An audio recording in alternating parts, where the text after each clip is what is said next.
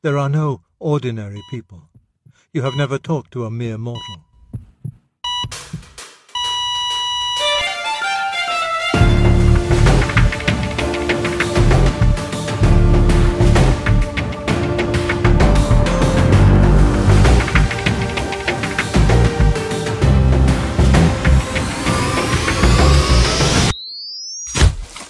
Welcome to No.Mere.Mortal's cover-to-cover series. The cover-to-cover series is a chronological journey through the moments in the Bible, from Genesis to Revelation, centered on the main character of Jesus Christ. In 2020, the Lord directed the start of the cover-to-cover series that originally began as weekly installments for Sunday morning youth teachings at a local church. In 2023, the cover-to-cover series will move to being a podcast series, and Lord willing, will continue to be weekly installments.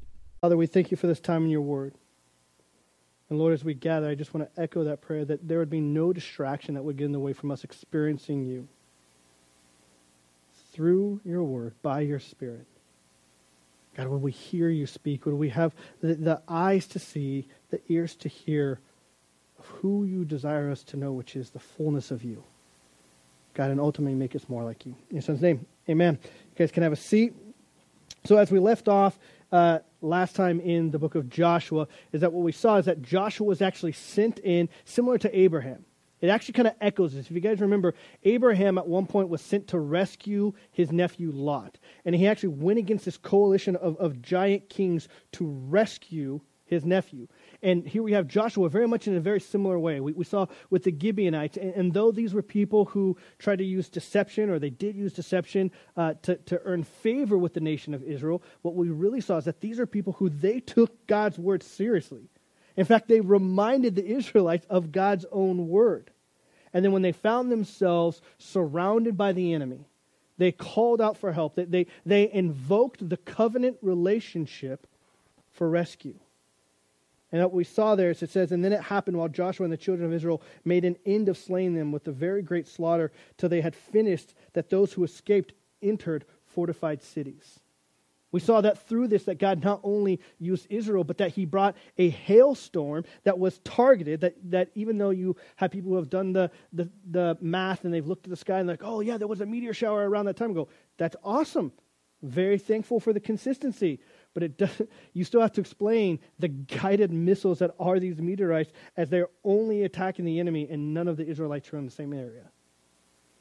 And so what we see is that it says that God took out more with that than he did with the nation of Israel. But as they finished this up, to understand what was the point of this, again, it's consistent with the very conquest that Joshua was sent on.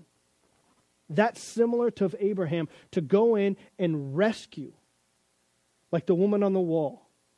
And here these Gibeonites, the people who literally are the people on the border. The Gibeonite city is going to be what divides the north and south of Israel. They're right in the middle, in the heart of the land. And God sends in Joshua to utterly destroy and to rescue his image bearers. And that we see again, all of this was a setup for God to illustrate ultimately his heart and his plan to send our Joshua, Yeshua, Jesus, Yahweh who saves. As Hebrews will tell us, that looking unto Jesus, the author and finisher of our faith, who for the joy that was set before him endured the cross, despising the shame, and has sat down at the right hand of the throne of God. We looked at this last week, but it can never be said enough for everyone in this room to understand that when God sees you, he says, you are worth fighting for. You are worth dying for. And as he sent in Joshua, Yeshua, he sent us our Joshua, Jesus, who says he will climb that mountain. He will tear down the walls. He will burn down the cities and break the chains of destructive deception. And he will bury the demonic false kings for you. All for you. And so with that, looking at there, Joshua chapter 10, verse 40, it says, so Joshua conquered all the land, the mountain country, and the south and the lowland, and the wilderness slopes, and all their kings. He left none remaining, but utterly destroyed all that breathed, as the Lord God of Israel had commanded. And again, I know we've been going over this over and over, but this is where you're going to see even more so the consistency of how Karam, utterly destroyed is applied throughout the conquest. Because as we finish up today, we've seen a couple battles. We've seen Jericho. We've seen Ai, and now we've seen this battle at Gibeon. And all of these setting up, because then when you actually get to the conquest, it's like 3 quick pages. That the conquest of the land is going to be what we're going to cover today. And the conquest is this holy war set by God to utterly destroy, to karam, those demonic bloodlines. It says, and Joshua conquered them from Kadesh Barnea as far as Gaza and all the country of Goshen, even as far as Gibeon. So again, Gibeon being that middle land. And so this is the southern conquest is what's been going on. And so what it's giving us is from where they first came in, Numbers 13, Kadesh Barnea, and then because of fear of giants, backed away.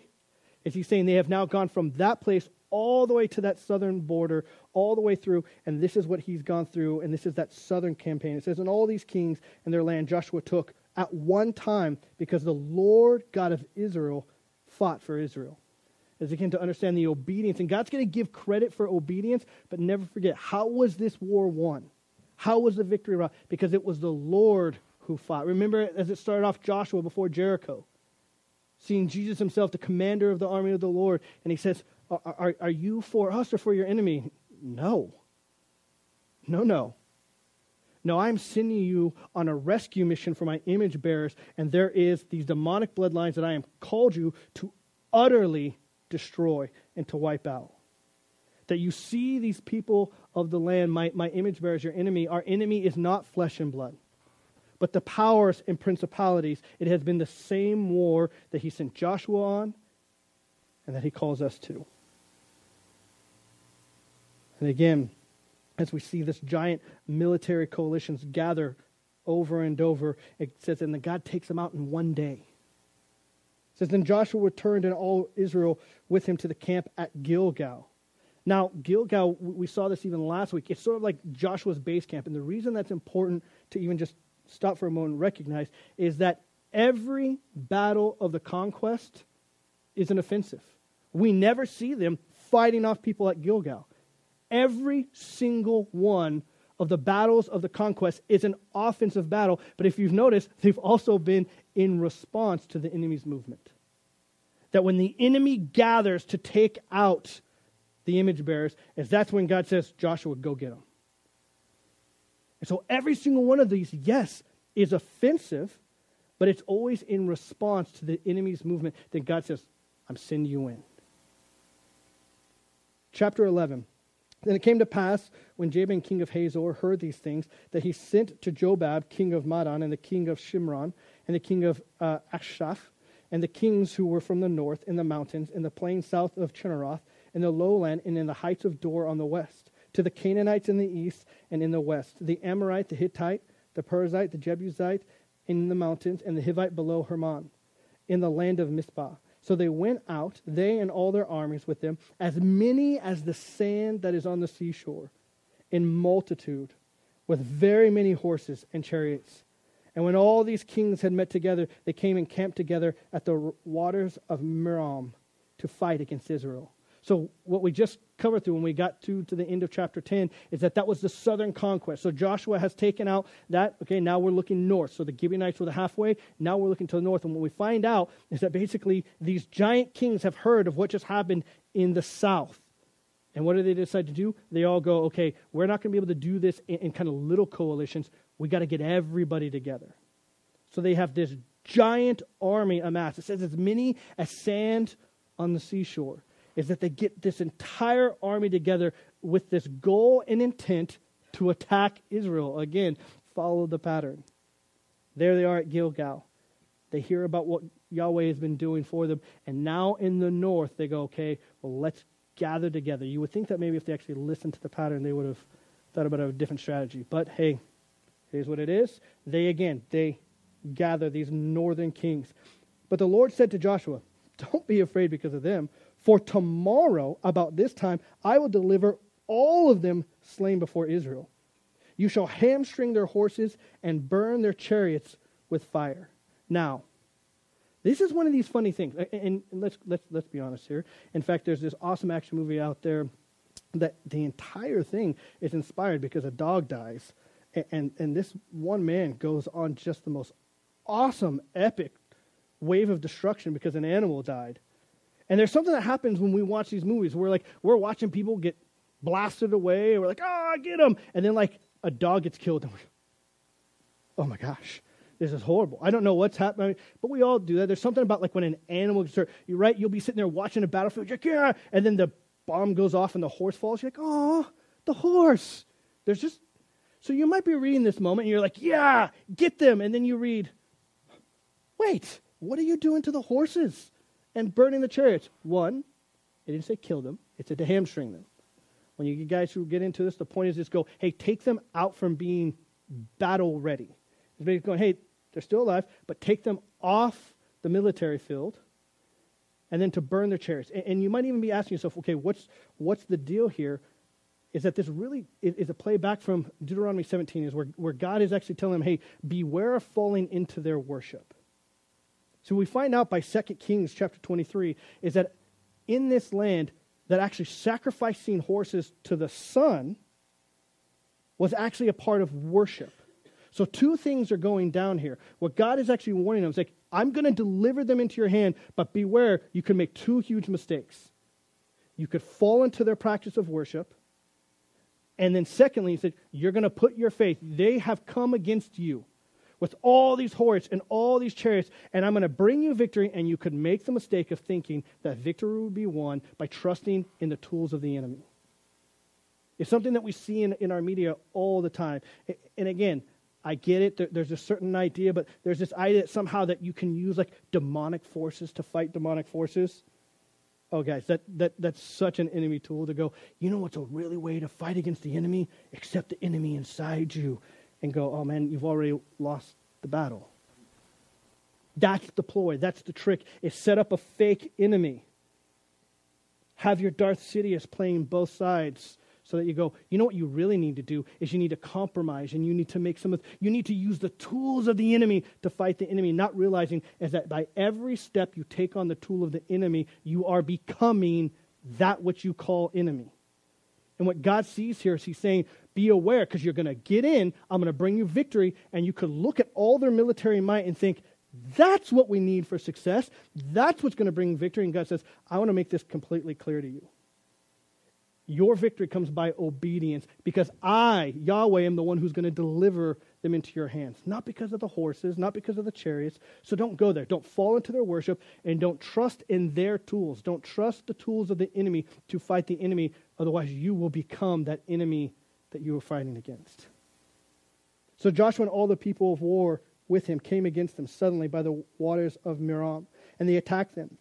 And the Lord delivered them into the hand of Israel, who defeated them and chased them to the greater Sidon, to the brook of Mephishoth, and to the valley of Mizpah eastward. They attacked them until they left none of them remaining. So Joshua did to them as Yahweh, as the Lord had told him. He hamstrung their horses and burned their chariots with fire. Joshua turned back at that time and took Hazor and struck its king with the sword. For Hazor was formerly the head of all those kingdoms. And so again, this is interesting because all the other cities, they're kind of, they're going to destroy, they're going to pillage. But when it comes to this one, it says, hey, this guy was once the head of this coalition, kind of got some of this stuff going. So he ends up actually just completely burning that city to the ground. And they struck all the people who were in it with the edge of the sword, utterly destroying them. There's that phrase again. There was none left breathing. Then he burned Hazor with fire. So all the cities of those kings and all their kings Joshua took and struck with the edge of the sword. He utterly destroyed them, as Moses, the servant of the Lord, had commanded. But as for the cities that stood on their mounds, Israel burned none of them except Hazor only, which Joshua burned. And all the spoil of these cities and the livestock the children of Israel took as booty for themselves, but they struck every man with the edge of the sword until they had destroyed them. They left none breathing, as the Lord had commanded Moses his servant. So Moses commanded Joshua, and so Joshua did. He left nothing undone of all that the Lord had commanded Moses. And again, so this is important. The reason I brought this up is we're moving quite quickly, as Scripture even does itself, through the conquest. We've been building up these battles, but all of it was to serve as this template. So that way, as you heard that phrase over and over, we've been building this, so as you heard that phrase, utterly destroyed, utterly destroyed, utterly destroyed, that when you read later, go, wait a second, why are there still people there? Is because consistently with what we've actually been told. God said, this is the mission I'm sending you on. There is a woman on the wall. There's people on the border. I am sending you, as I sent Abraham, on a rescue mission. You go take out and utterly destroy those demonic bloodlines and rescue my image bearers. As he said, every one of these cities as you come through had an opportunity for peace. And if they don't make peace and they want to stick with that worship, then as he will have told them, hey, I've been patiently waiting, that is where they will be under the same fate as though you were sent to destroy.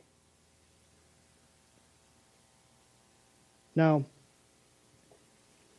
as we see this and we say, okay, so what was this holy war about?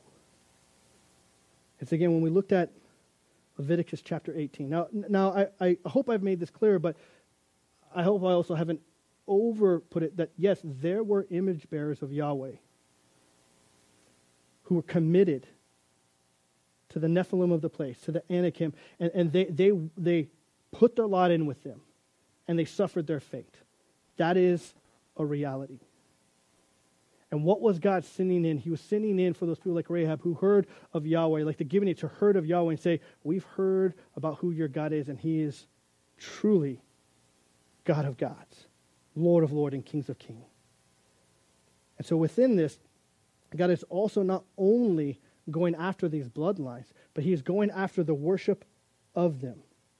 Leviticus chapter 18, we looked at, and when we went through, is the practices and the culture of worshiping these false gods, of worshiping these demonic bloodlines.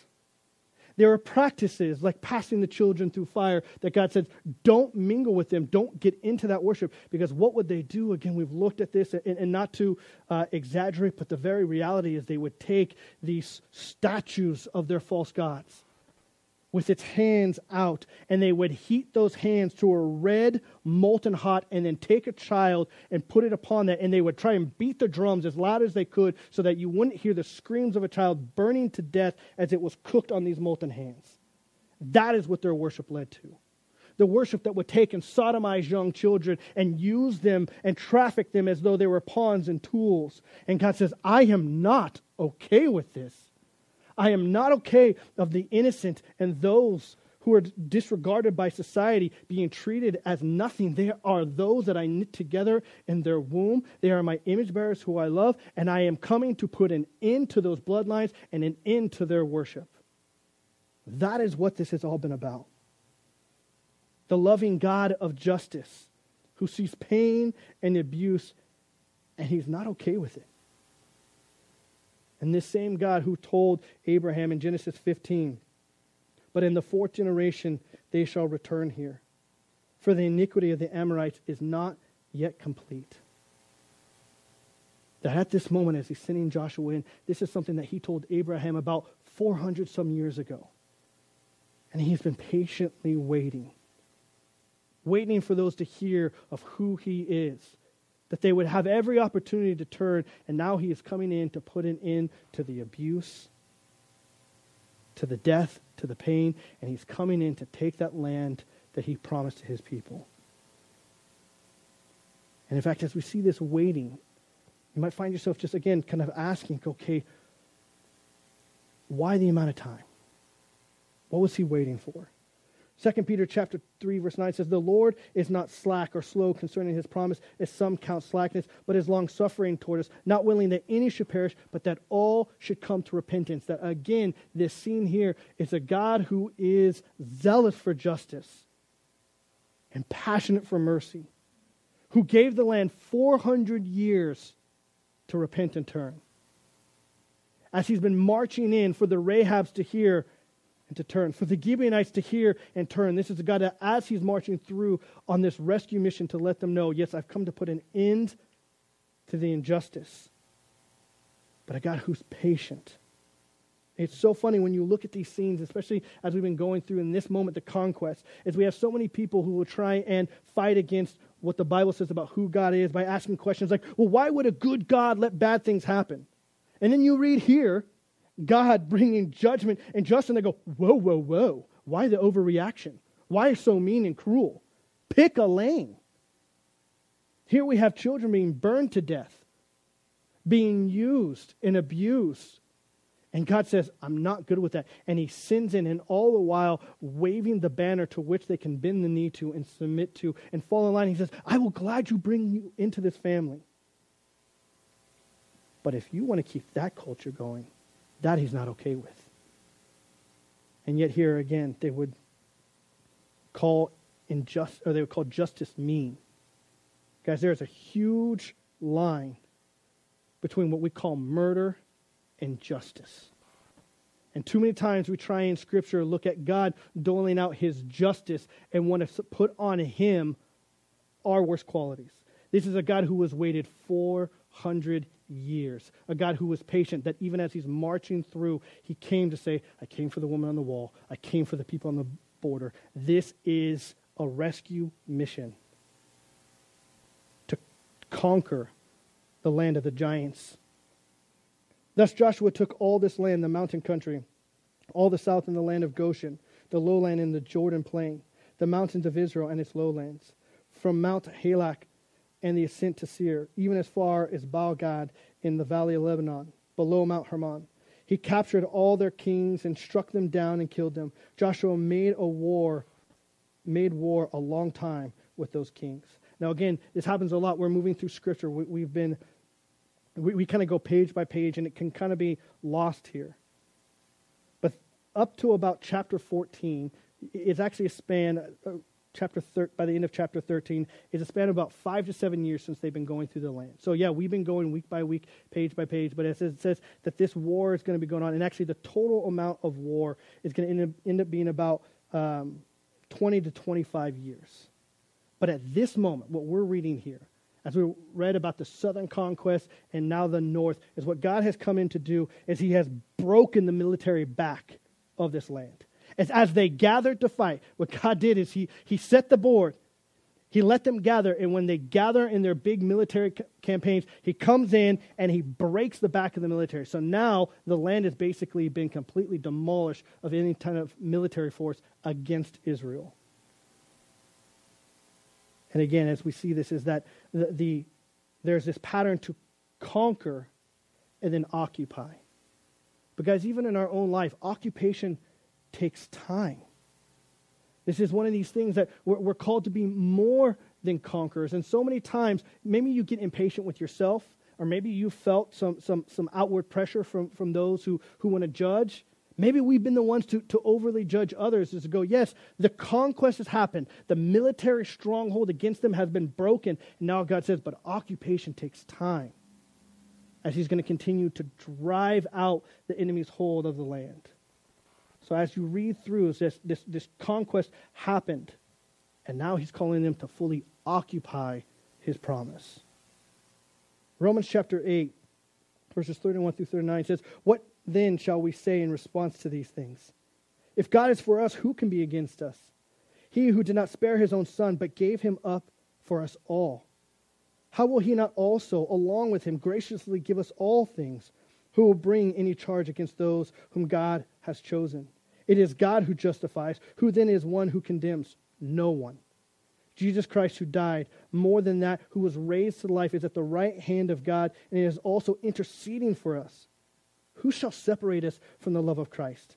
Shall trouble, or hardship, or persecution, or famine, or nakedness, or danger, or swords? As it is written, for your sake we face death all day long. We are considered as sheep to be slaughtered. No, in all things we are more than conquerors through him who loved us.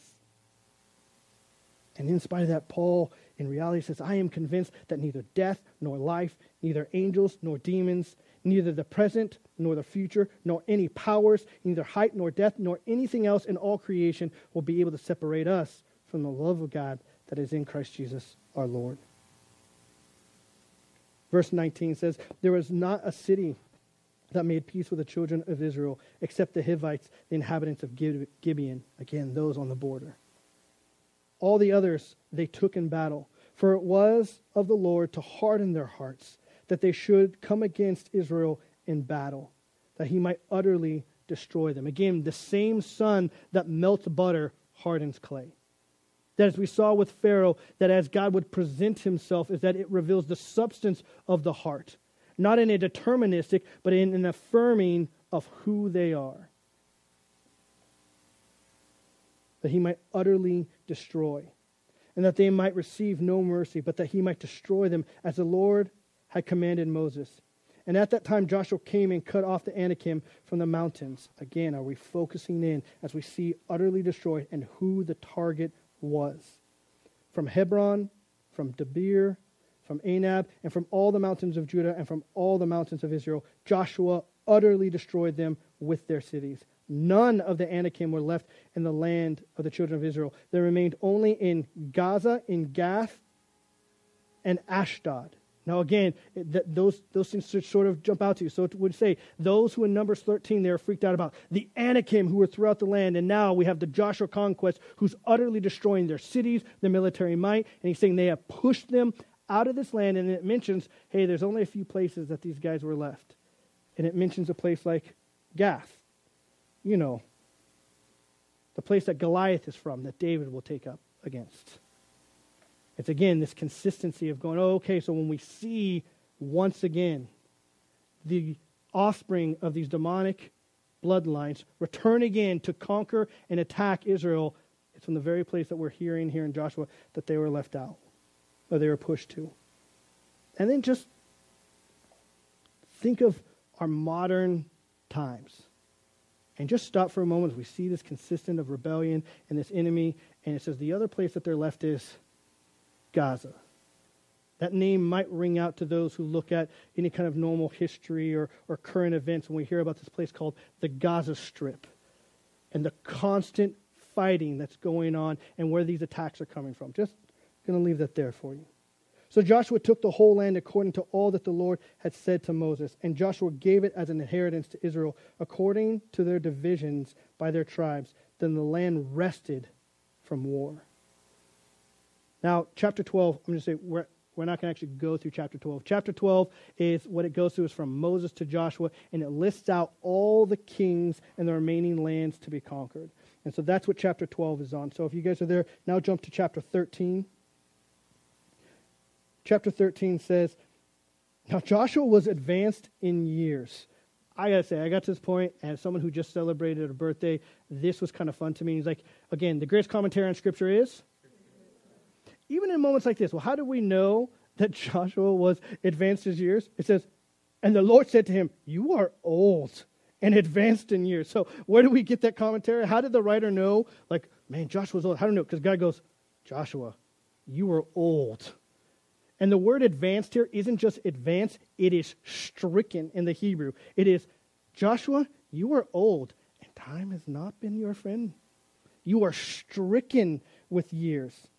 He says, and yet there remains very much land yet to be possessed. There's an interesting juxtaposition here. I just found it interesting. Have you guys remember when Moses was coming to the end of his ministry, God goes out of his way to point that go like, hey, when you looked at Moses, he didn't look old at all. That even though he had gone through all this, it says that his eyes were still bright and he had vigor like a young man. And yet it's interesting, the one that God says, hey, time's been good to you. Oh, but you're done. And then he comes to Joshua and is like, you're old, stricken with years, but there's still a bunch of work to be done. And there's this interesting just there between these two guys.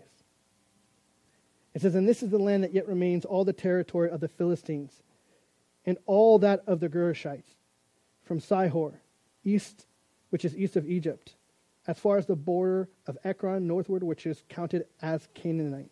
The five lords of the Philistines, the Gazites and the Ashtites, the Ashkelonites, the Gittites, the Ekronites, and the Avites. From the south, all the land of the Canaanites, and Mira that belongs to the Sidonians, as far as Aphek, to the border of the Amorites, the land of the Gabalites. I'm probably not saying any of these right. That sounds like Turkey language right there. And all Lebanon toward the sunrise from Baal Gad below Mount Hermon, as far as the entrance to Hamath, all the inhabitants of the mountains from Lebanon, as far as the brook of Mishrephoth, and all the Sidonians. Them I will drive out from before the children of Israel, only divide it by lot to Israel, as an inheritance, as I have commanded you. Now, therefore, divide this land as an inheritance to the 9 tribes and half the tribe of Manasseh. As we're going to stop there, guys, as we just, guys, again, we move fairly quickly through, but as Scripture did, That is the conquest of Joshua. Everything we've been building about, okay, Joshua's conquest and utterly destroy Karam, we were looking and go, we just covered it. You had Jericho, Ai, the battle of the Gibeonites, and you have all this, and then you had these battles of the coalitions of these armies. And in single days, these giant kings would get their military forces together, and God goes, hailstones, pow, pow, pow. Then the north goes, let's all get together. And one day God goes, yeah, destroy them and cut their horses' hamstring the horses. Destroy the military might. And so the conquest at this moment has been complete. Now you're going to look at that what he's saying is like, but there is still work to be done. The land has not been taken. But I have destroyed the military might. And who did he drive out of the area? The Anakim. What was the enemy focus? What are we looking at? Is to say, I've sent you in to take out that bloodline, drive them out, utterly destroy them. And then if you guys caught that where he says, hey, there's lands that the Philistines are stealing, I'm sending you in to go to get them out, to destroy them. The conquest of Joshua, this holy war, has always been intended to karam the land, to consecrate it, to get rid of these demonic bloodlines with the intent of saying, go rescue the woman on the wall, for the people on the border, for my image bearers, for them to know I am Yahweh who saves, and I'm sending Yeshua to be that lead. And as we've seen over and over, that it is Yahweh who brings the victory. And we're reminded that for us in our lives, that as God brings victory in your lives, to beware that place of victory, one of the most dangerous places, take heed lest you fall. To think yourselves above and to try and pick up the tools of the world. Thinking that somehow by your strength or your intellect you have brought victory. All has been given to us by God himself. The giftings you have, the intellect, we are to give him glory for all of those things. The very breath in your lungs comes from him. And we can make the mistake that he warned them against and to pick up the tools of the world and then to find ourselves in bondage to the same worship that treats people as tools, that by arbitrary standards makes them slaves and casts aside their lives as just a meaningless bunch of cells. And Yahweh comes in to say, I am not okay with that culture. I am not okay with that mindset. That is my child that I knit together. And we have been sent on a holy war to go on a conquest, to rescue the woman on the wall, the people on the border. Knowing that the means by which is not going to look like the way of the world. As he says in Isaiah 55, for my thoughts are not your thoughts, nor are your ways my ways, says the Lord. For as the heavens are higher than the earth, so my ways are higher than yours, and my thoughts than yours. And again, who is these orders coming from? From the patient, loving God, who described himself to Moses as the Lord God, merciful and gracious, long-suffering and abounding in goodness and truth, keeping mercy for thousands, forgiving iniquity and transgression and sin, by no means clearing the guilty. And even that is God describing himself to Moses as the one who was patient and merciful, long-suffering, forgiving sin, and yet then says, but I will by no means let the guilty go unpunished. I won't just clear the guilty. And we see this juxtaposition. How is this possible? How can God be both loving and just? And then Paul reminds us in Romans chapter 5, but God demonstrates his own love toward us in this, while we were still sinners, Christ died for us. That as we see here, Joshua sent on the rescue mission, we see our Joshua who was sent for one singular purpose, to go to the cross, to take upon him the punishment due us, that we would have eternal life with him. How did he solve that issue? No, he didn't just forget the punishment that was due us, he took it upon himself. That is the solution. So many times, again, some of us were talking earlier, you're going to see moments in Scripture where you go, how can these two be? I see things that are at odds. I see a God who is loving and kind, but is just. And how do I solve this issue that seems to be incompatible? And yet we've been given the answer to that over and over. Put Jesus in the middle of it and see how God works it out. Even when you find yourself in Scripture going, I don't see how these things can come together. Put Jesus at the middle of it and know that he's going to reveal more of who he is through that in a way that will draw us deeper into relationship with him. Let's pray. And God, we thank you for this time in your word this morning. And Lord, as we see this conquest that would lead to an occupation, Lord, I pray for anyone here in this room, Lord, that finds themselves maybe being hard on themselves because they're not happy with the speed at which they're progressing. Lord, that you would give them peace to know that there is no condemnation for those who are in Christ. But Lord, that you have won the battle. You have won the war. The conquest has been complete. And now you give us the task to occupy your land of promise. Continuing on this rescue mission for your image bearers. Father, would you reveal yourself to us, fill us with your Spirit, make us more like you, so that, Lord, the world around us will see you in everything that we do. Father, thank you for who you are and who you've made us to be. In your Son's name, amen. The Cover to Cover series is part of No.Mere.Mortal. The No.Mere.Mortal ethos derives from the biblically grounded and inspired work of C.S. Lewis in The Weight of Glory.